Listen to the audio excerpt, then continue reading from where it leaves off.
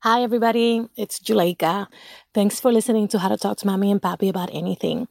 I'm dropping by because I want to share with you the trailer of this gorgeous documentary that we've been working on.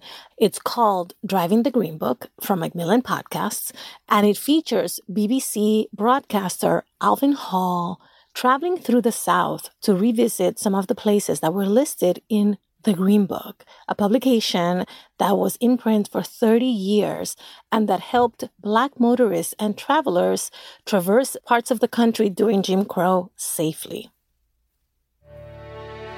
I think about my father and my grandfather because they swore by the Green Book. Every day after Christmas, my mother would bundle all us up and we would hit the road for New York to see our Uncle Jerome. So Dad had his Green Book, his little pocket Bible.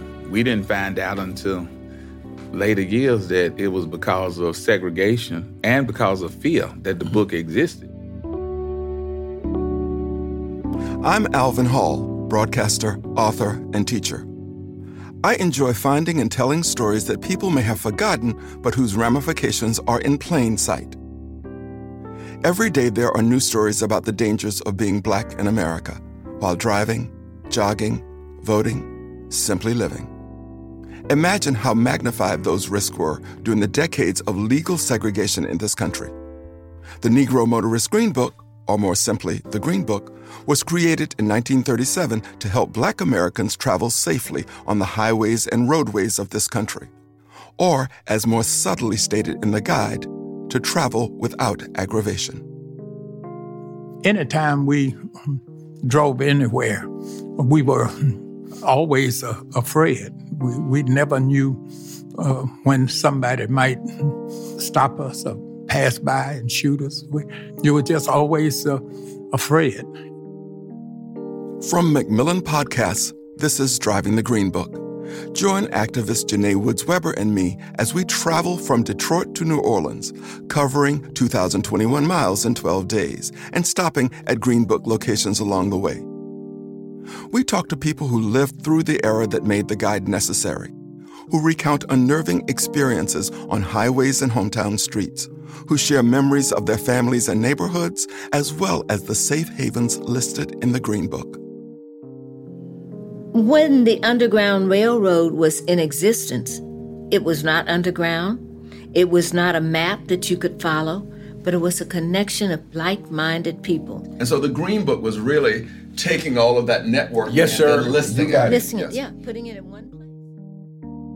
On the other hand, though, you met people who were willing to give you everything they had to keep you safe.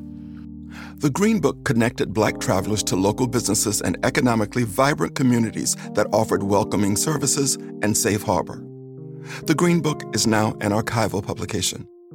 Recent events, however, show Black Americans continue to face aggravations, from the petty to the horrific, on and off the road.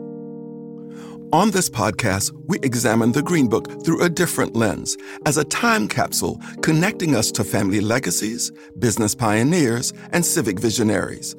To understand the way forward, Driving the Green Book is going to look back.